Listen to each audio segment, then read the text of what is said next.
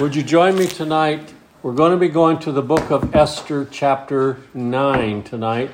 But on your way to Esther, stop by 2 Corinthians, chapter 2, for a very short reading that has so much to say about what we'll be reading about over there in the book of Esther. 2 Corinthians, chapter 2.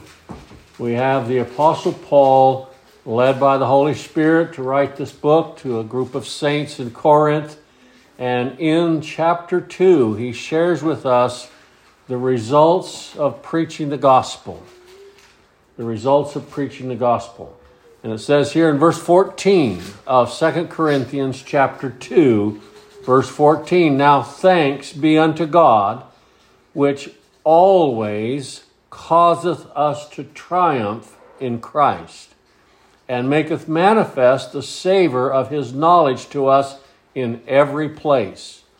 For we are unto God a sweet savor of Christ, in them that are saved and in them that perish. To the one we are a savor of death unto death, and to the other a savor of life unto life. And who is sufficient for these things? For we are not as many which corrupt the word of God, but as of sincerity, but as of God, in the sight of God, speak we in Christ." We noticed in that verse 16, "To the one we are a savor of death unto death, and to the other a savor of life unto life. And who is sufficient for these things?" All right. Would you go back with me to where we've been for a while in the book of Esther, the next to last chapter of the book of Esther, chapter 9. In Esther chapter 9, we will witness some of the fulfillment of what Ahasuerus has pronounced here in this book of Esther chapter 9. Now, as we read this, we're going to read down through verse 5, but we're going to spend our time mainly on verse 2. There's a phrase in that caught my eye that is worth doing some investigation. But let's start with verse 1 of Esther chapter 9.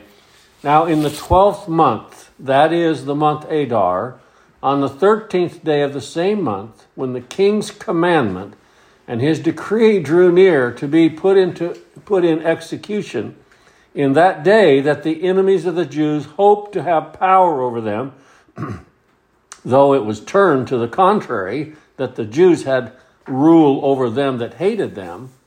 Nice parenthetical phrase, circumventing of the purpose of men. And then in verse 2, "The Jews gathered themselves together in their cities throughout all provinces of King Ahasuerus, to lay hand on such as sought their hurt." Now notice this phrase, "And no man could withstand them, for the fear of them, of the Jews, fell upon all people." We're going to spend our time there tonight, but let's read on the next 3 verses. "And all the rulers of the provinces, and the lieutenants, and the deputies, and officers of the king helped the Jews, because the fear of Mordecai fell upon them. For Mordecai was great in the king's house, and his fame went out throughout all the provinces. For this man, Mordecai, waxed greater and greater. Thus the Jews smote all their enemies with the stroke of the sword, and slaughter and destruction, that did what they would unto those that hated them." Now we're going to stop there. This chapter is about 32 verses long, and we probably should read the entire chapter, but you read the entire chapter and we'll pick out a few verses. You read it between now and next time we meet. All right. And verse 2, that phrase there, and that it says something about the many of the people in the provinces. "And no man could withstand them, for the fear of them fell upon all people." The fear of the Jews fell upon them. Now, what a statement about the underlying reason for the success of the gospel.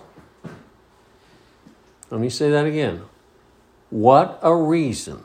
What a statement about the underlying reason for the success of the gospel. What makes the gospel successful, in other words? And what prevented these people from rising up? In fact, they went the other way, and they joined with the Jews. What was that would cause such a change in someone? The success of the gospel is dependent wholly and totally upon God, and we use a term that sums it up, even though it is not a biblical term in such. We call it irresistible grace. Or we call it effectual grace. I like that term better. Effectual grace. What was it that could turn a people that at one time was so angry that they were ready to rise up and kill all these people, all these Jews, and the next moment we find them settle down and cause to be friends with them? What is that? Now, it wasn't their natural inclination, because we just read there a little bit. The natural inclination was for those that were foreigners, or not foreigners, but those who were members of the provinces. Their natural inclination was to rise up against the Jews because they were the enemy of the Jews.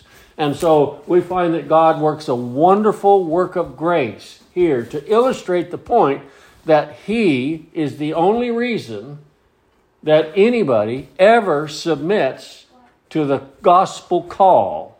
And that is, God has the ability of overcoming all resistance that anybody might have against the word of truth. Now, remember what went out first throughout the provinces? It was the edict of death. That was the edict that went out. Every Jew was going to be killed.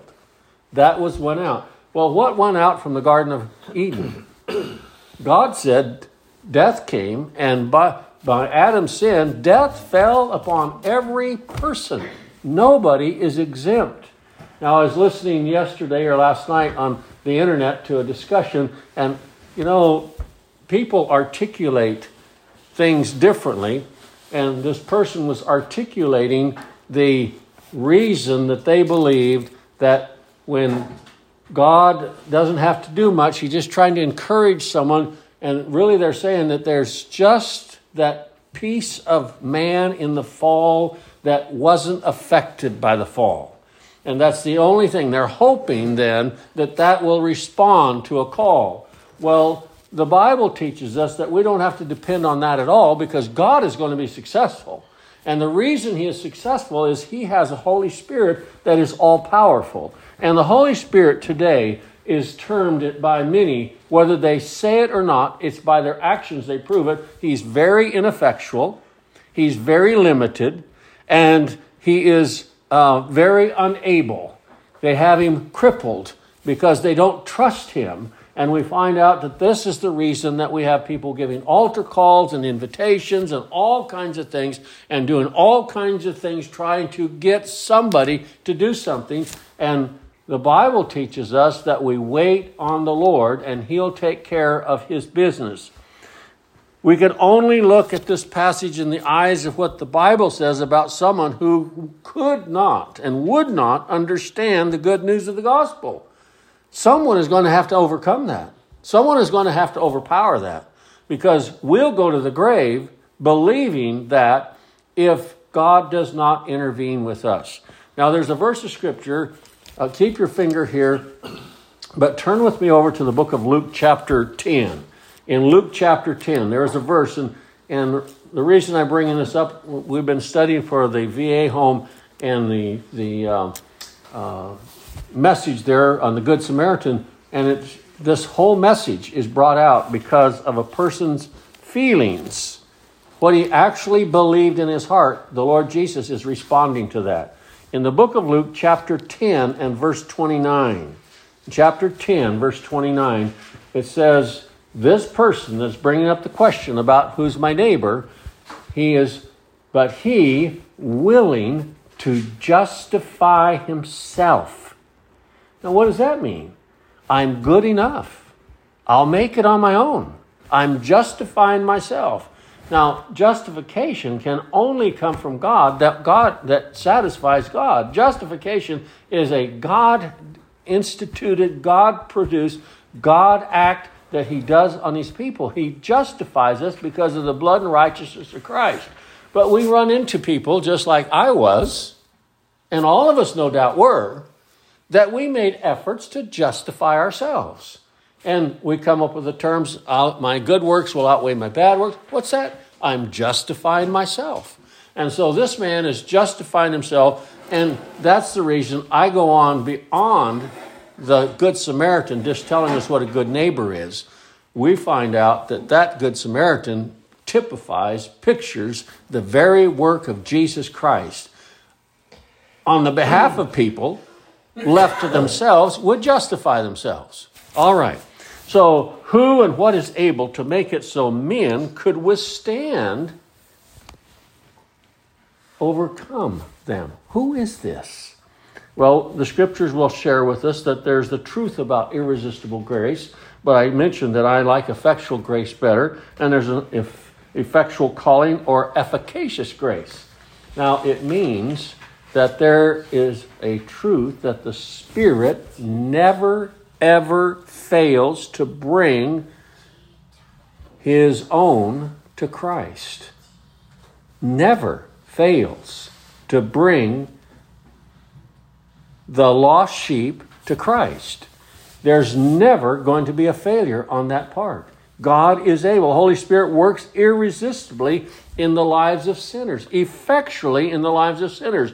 What did we read over there in the book of Esther, chapter 9 and verse 2? Let's just read that again as we think about something had to transpire there that was more powerful than just the people saying we have good news. We have the best news that ever could be made, and yet people will not respond to it. They'll walk away from it, say that they don't need it. They may even say, thank you for bringing it to us, but don't have to bring it back. All kinds of things like that happen. Here in the book of Esther, chapter 9 and verse 2, it tells us there that, and no man could withstand them, for the fear of them fell upon all people. How is it that God acts in such a way that they cannot withstand their natural, inherent desire not to cry out to God? How is it that they can come to a point that they will give up? How is it they can come to a point when they cry out for mercy? What happens? There's a whole bunch of people throughout the provinces here that the good news goes out, and they, by the grace of God, do not die in the conflict. Why? Because they have joined themselves to the Jews. What changed their mind? Was it the swords they saw? Nope, that's not it. They had swords too. Was it the attitude that the Jews had? No, that's not enough either. It's going to have to be an act of God. It's going to have to be an act of the Holy Spirit. The Holy Spirit is going to have to do something for us, or we'll leave this life without Christ, without God, and without hope in this world.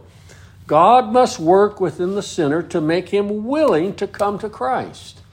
Just as we find over here, the example, the type, and the shadow in the picture is played out in reality whenever anybody is saved. When God saves somebody, he has had to do something for them before they ever say, the Lord has saved me. He has to work in them in a way that is so contrary to their nature. Now, mankind is naturally resistant to God. That's the way we're born. We're naturally resistant.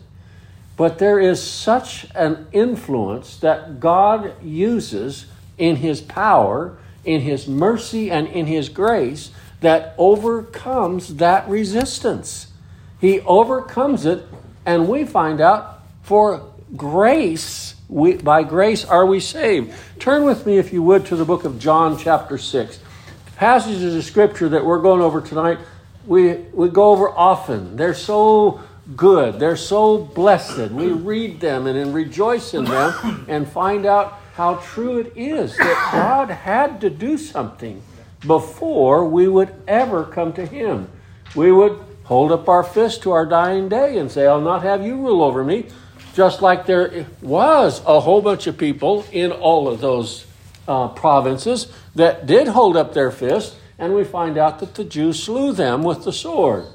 All right, we're not in that kind of business today, but we have people that will hold up their fist to Christ and take it out on you and me. All right, here in the book of John chapter 6, and this chapter is just so full of the good blessings of God overpowering anything that we have. Verse 44, no man can come to me except the Father. Now, no man will come, no man can come, no man wants to come. No man can come to me except the Father which has sent me draw him, and I will raise him up in the last day. Now, this word draw, we're going to look at a couple other verses of Scripture that share with us how that word is used, but one of the best translations of that word would be compel. Compel them, except the Father compel them. And we have that word mentioned in one of the parables about going out and inviting, when the real servant, the one servant, the Holy Spirit goes out, he does compel. Now, we can't compel. We invite them, we may drive them, we may do that, but we cannot compel them to believe the gospel. We cannot compel them to believe God. But the Holy Spirit has the power to compel us to believe the gospel and rejoice in it. So many there did not go along with what the other many did. It was a savor of life unto life to some and a savor of death unto death to others, just like it goes on today. So no man can come to the Father, no man can come to me except which the Father sent me draw him, and I will raise him up in the last day. In John chapter 21, this same word is used in John chapter 21, and it gives us a little more idea of what this word means. John chapter 21 and verse 11. John 21 and verse 11. Now, this is an individual that this word is used with, but this individual is going to do something. He is not asking the fish to come ashore. They're in a net. Simon Peter went up and drew the net to land full of great fishes. Now, Peter compelled them to come in. Peter drew them in. Peter drugged them in. Peter landed all the fish that were in that net. And that's what that word means.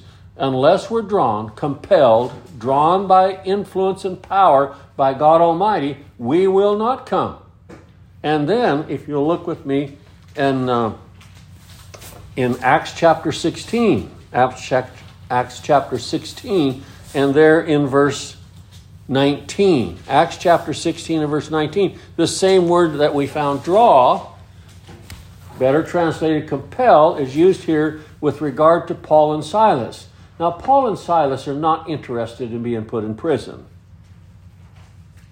It says there, and when her masters saw that the hope of their gains were gone, they caught Paul and Silas and drew them into the marketplace unto the rulers. Can you see that in your mind's eye?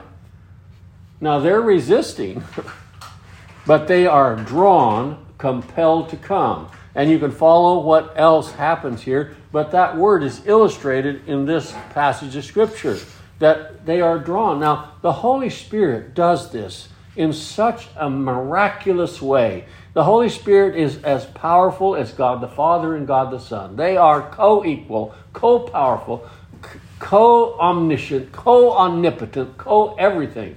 And they all have their part to play in the salvation of people, in the salvation of the elect, in the salvation of lost sheep. They had all their parts to do in the resurrection of Jesus Christ. They had all their parts to play in the creation of the world. They have all their parts to play in salvation of God's people. They all do their part as it is laid out in the covenant of grace. There is in complete agreement. And even though the elect will resist to the very last breath, we find out how gracious and wonderful it is that the Holy Spirit can overcome that resistance. Overcome the resistance. Bring it to a nil. Bring it to, in fact, we cry out, Lord, what will you have me do? It is such overcoming and overwhelming power of God. The Father makes the call. If you join me in the book of Romans, another passage of Scripture we can't wear out, but we will read it many times. In Romans chapter 8, notice here in Romans chapter 8.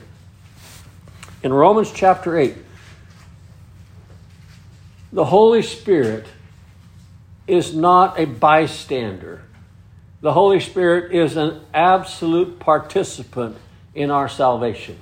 He is not inviting, and then if we consent, because God the Father, God the Son, and God the Holy Spirit, of all beings in the universe, know that will not happen. We will not come. We may say we will, but we can't. God the Father, God the Son, and God the Holy Spirit know the problem. And they, in the covenant of grace, determined how to overcome that problem. And part of it is the Holy Spirit will exercise His great sovereign power in the hearts and minds of people that don't want Him, but He goes against their resistance and overwhelms them with grace, and they bow. And they will join the church. Not the local, but the universal church.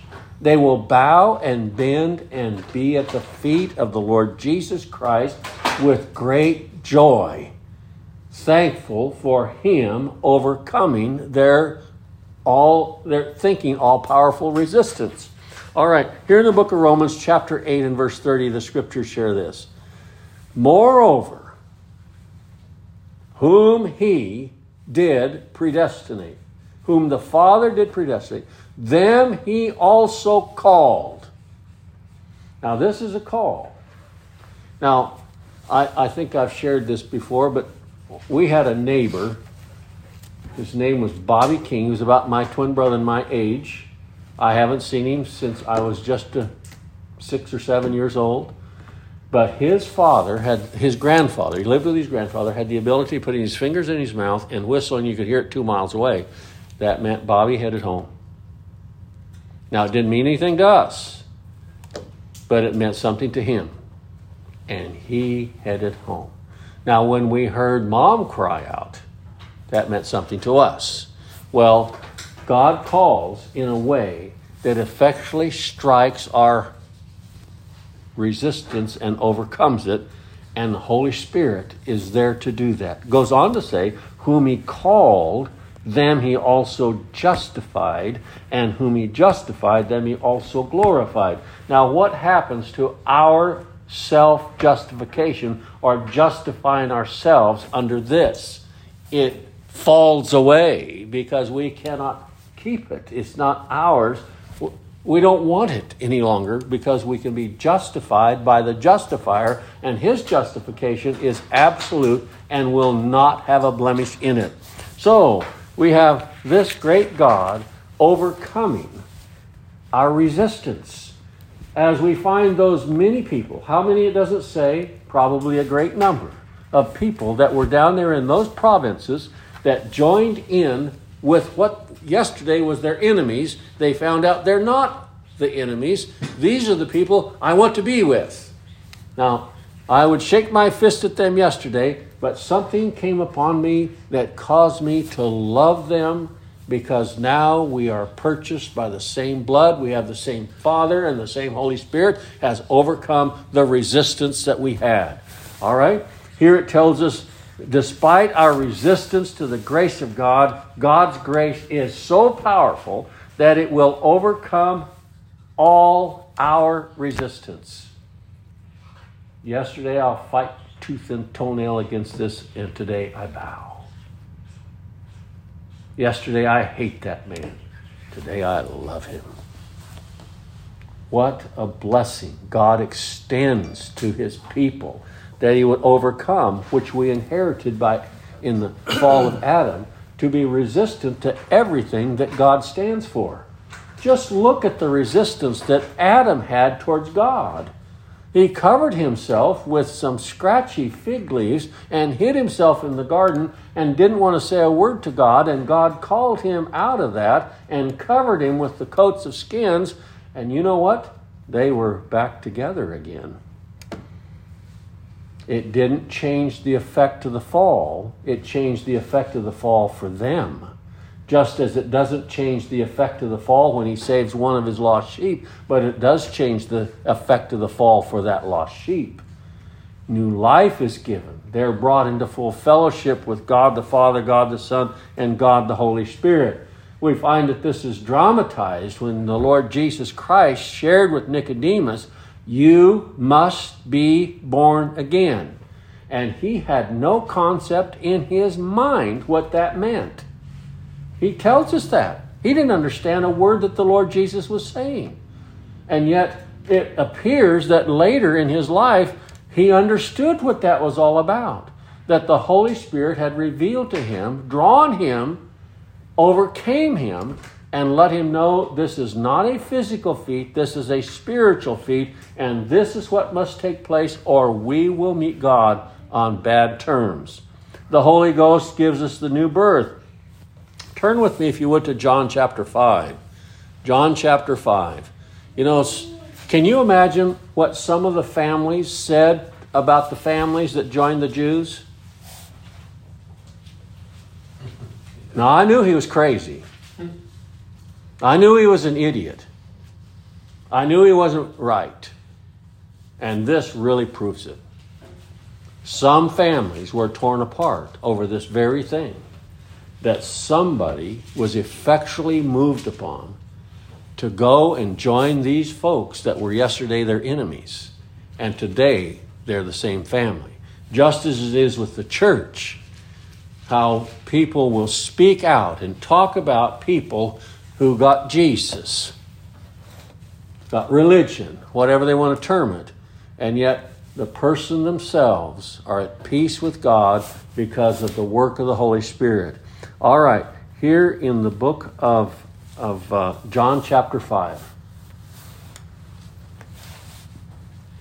John chapter 5 and verse 24. "Verily, verily, I say unto you, he that heareth my word, and believeth on him that sent me, hath everlasting life, and shall not come into condemnation." Now notice how dramatic this event is. The last phrase. That's dramatic. That is something we cannot produce ourselves. We're resistant to that. And yet it says, "but is passed from death unto life." That is dramatic. That is overwhelming. That's God's work. That's greatness of God, that he would take a person dead in trespasses and sin and say, pass him from that to life. And that's everlasting life. That's eternal life. That's life that God breathes into us. Whatever happened to those folks? There are a whole bunch of people who made fun of them, mocked them, teased them, but the next day proved different. Those who resisted, we find out, just as in the end, those that were without Christ, those that never had the Holy Spirit come upon them, will meet God on the left-hand side. All right? So it's as no condemnation, but it's passed from death unto life. That's a dramatic transaction that God the Father, God the Son, and God the Holy Spirit performs, and it holds all resistance on our part, but he is overwhelming. Now, the illustration that God gives us is when the Lord Jesus comes up to Lazarus' tomb. Lazarus resisted because he couldn't do anything else. It was not him thinking that he should have this. It was God knowing that this is going to happen. If it's going to happen, it has to come from God. And we find out his call, and then the effectual call, and Lazarus is the next thing, is at the door of the tomb. God, what an overwhelming power of God to do something like that and to take us from a spiritual dead position and raise us to life everlasting is an overwhelming, powerful exercise of God and His omnipotency over our own being. In the book of Acts chapter 16, we find here, Acts chapter 16 and verse 14, there was a certain woman from Lydia, a seller of purple of the city of Thyatira. Her name was Lydia. Now, this is an interesting thing because this is something she could not do for herself. We cannot open our own heart. It's an impossibility. We're resistant to it. We have natural resistance. Talk about hoping we can resist a cold or resist some disease. We are resistant, naturally resistant to God, to God's word, and God's power, and God's declaration, and everything about Him. And it says here, the seller of purple, that which worship God, heard us, whose heart the Lord opened. He opened effectually. Any resistance was there, He had more power to overcome it. He is all powerful. And she attended unto the things that were spoken of Paul, whose heart. Why did she listen? Why did she want to be with Paul? Why did all these things happen? It wasn't her natural estate to want to listen to the Word of God or a preacher of righteousness. It was because God effectually opened her heart. God effectually raised her from the dead, took her from death to life, the resurrection. And over in the book of Ephesians chapter 2, we read this, just as those folks, so many of them throughout the provinces, let's just think about those provinces being the world. You know, to them it was their world. 127 provinces. One man ruled over all. Had an ambassador. First one was not worth much. Adam fell. Second one was worth a lot. He has high regard among those who are called out of darkness to His marvelous light.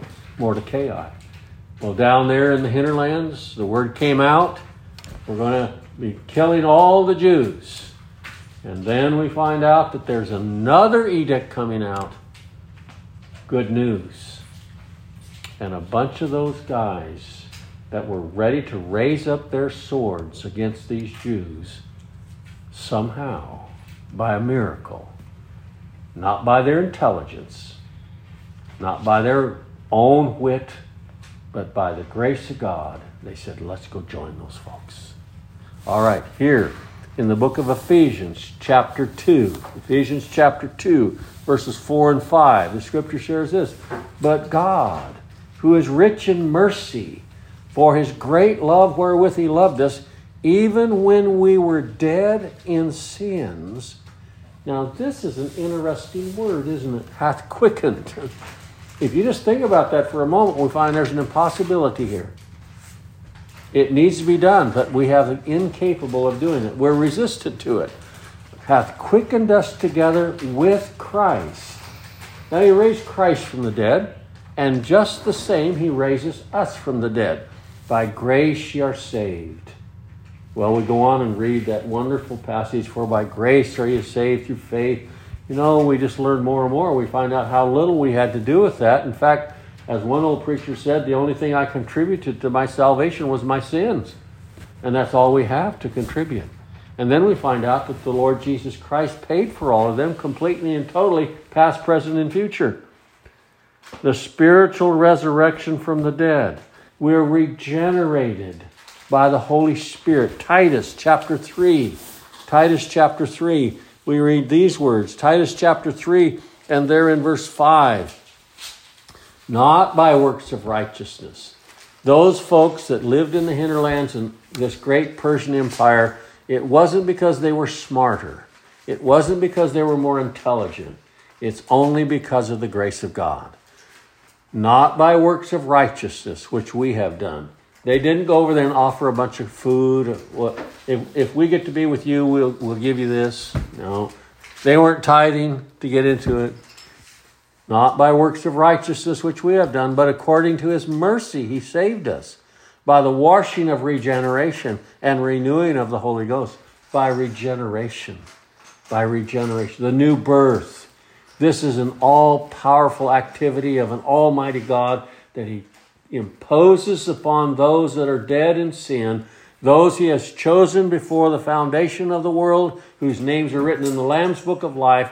He will impose upon them this great life, this resurrected power, this renewing of the Holy Ghost, this regeneration, this new birth. He will come upon them in such power, overwhelming power, and put down all resistance and say, now you know you're mine.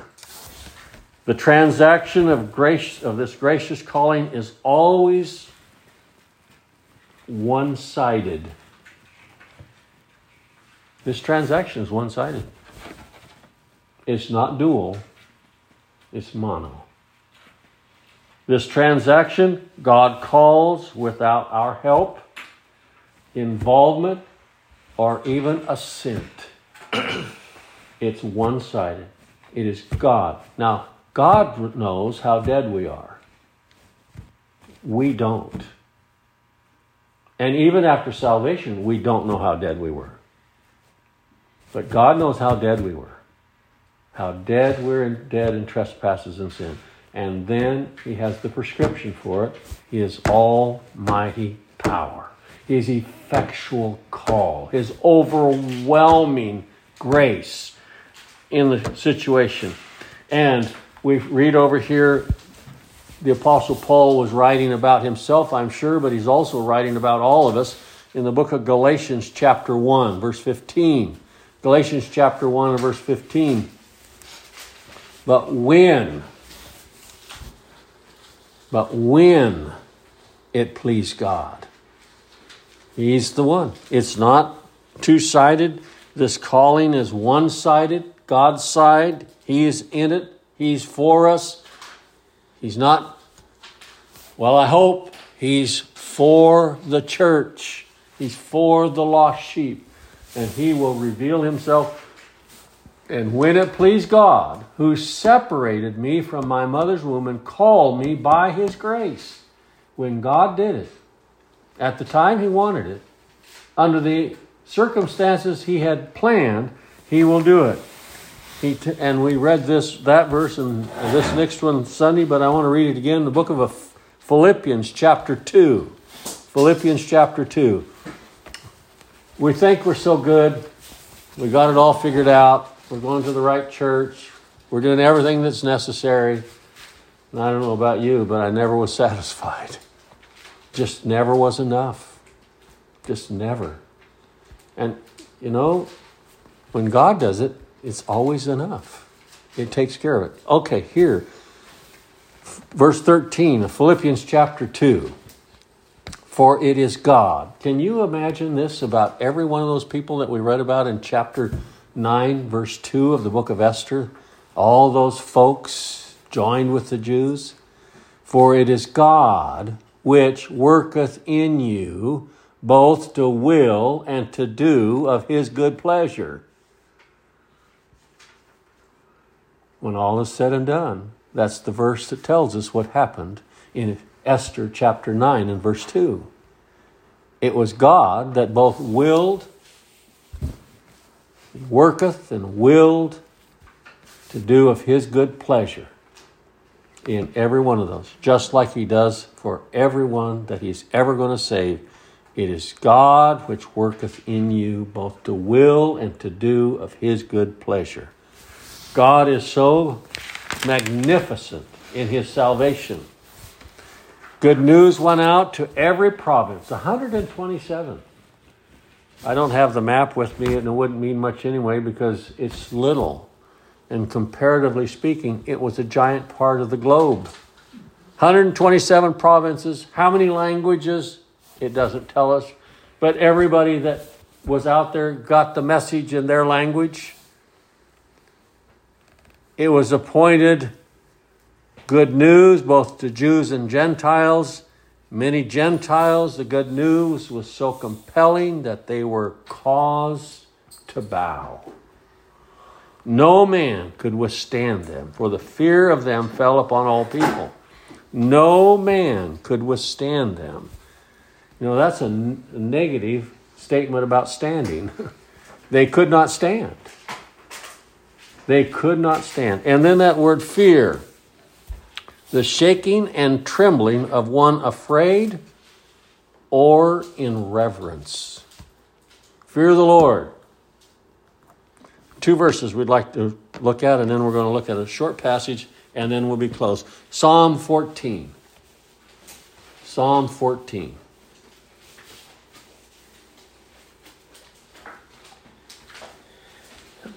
The work of the Holy Spirit, the effectual call. Effectually calling his people out of every nation, kindred, people, and tongue. Effectually calling them, overcoming their will and all their thoughts that they had it all figured out.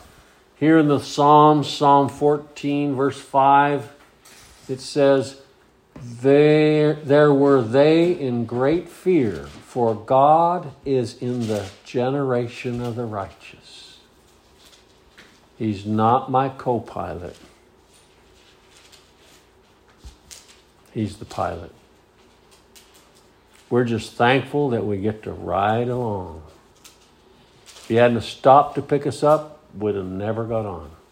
And then Isaiah chapter 2. That's the same word for fear that we read there in Esther. In Isaiah chapter 2 and verse 10, again, the same word is brought up here. Isaiah 2, verse 10, it says, Enter into the rock and hide thee in the dust for fear of the Lord, and for the glory of his majesty.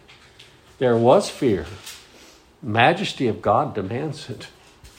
Respect, honor. Lord, what will you have me to do? And then finally, turn with me to the book of John chapter 6 again. John chapter 6.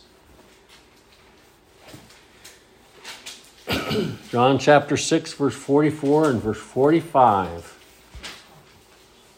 This is what God does effectually. Again, the resistance that he overcomes. I've said this before. When it came to the creation of the heavens and the earth, there was absolutely no resistance. Not one atom resisted him doing it. When he created the atoms. But when he saves us, he is dealing with pure resistance. And he is powerful enough to overcome that resistance. And the church is thankful. All right, no man can come to me, verse 44, except the Father which hath sent me draw him, and I will raise him up in the last day. It is written in the prophets, and they shall all be taught of God. Every man, therefore, that hath heard and hath learned of the Father cometh unto me. Every man, therefore, that hath heard and hath learned of the Father. This is the Father teaching, cometh unto Christ, drawn to Christ. There's where we sit. There's where we rest. That's where we come to pay our dearest respects. Thank you, Lord, for saving my soul. Thank you, Lord, for making me whole. All right.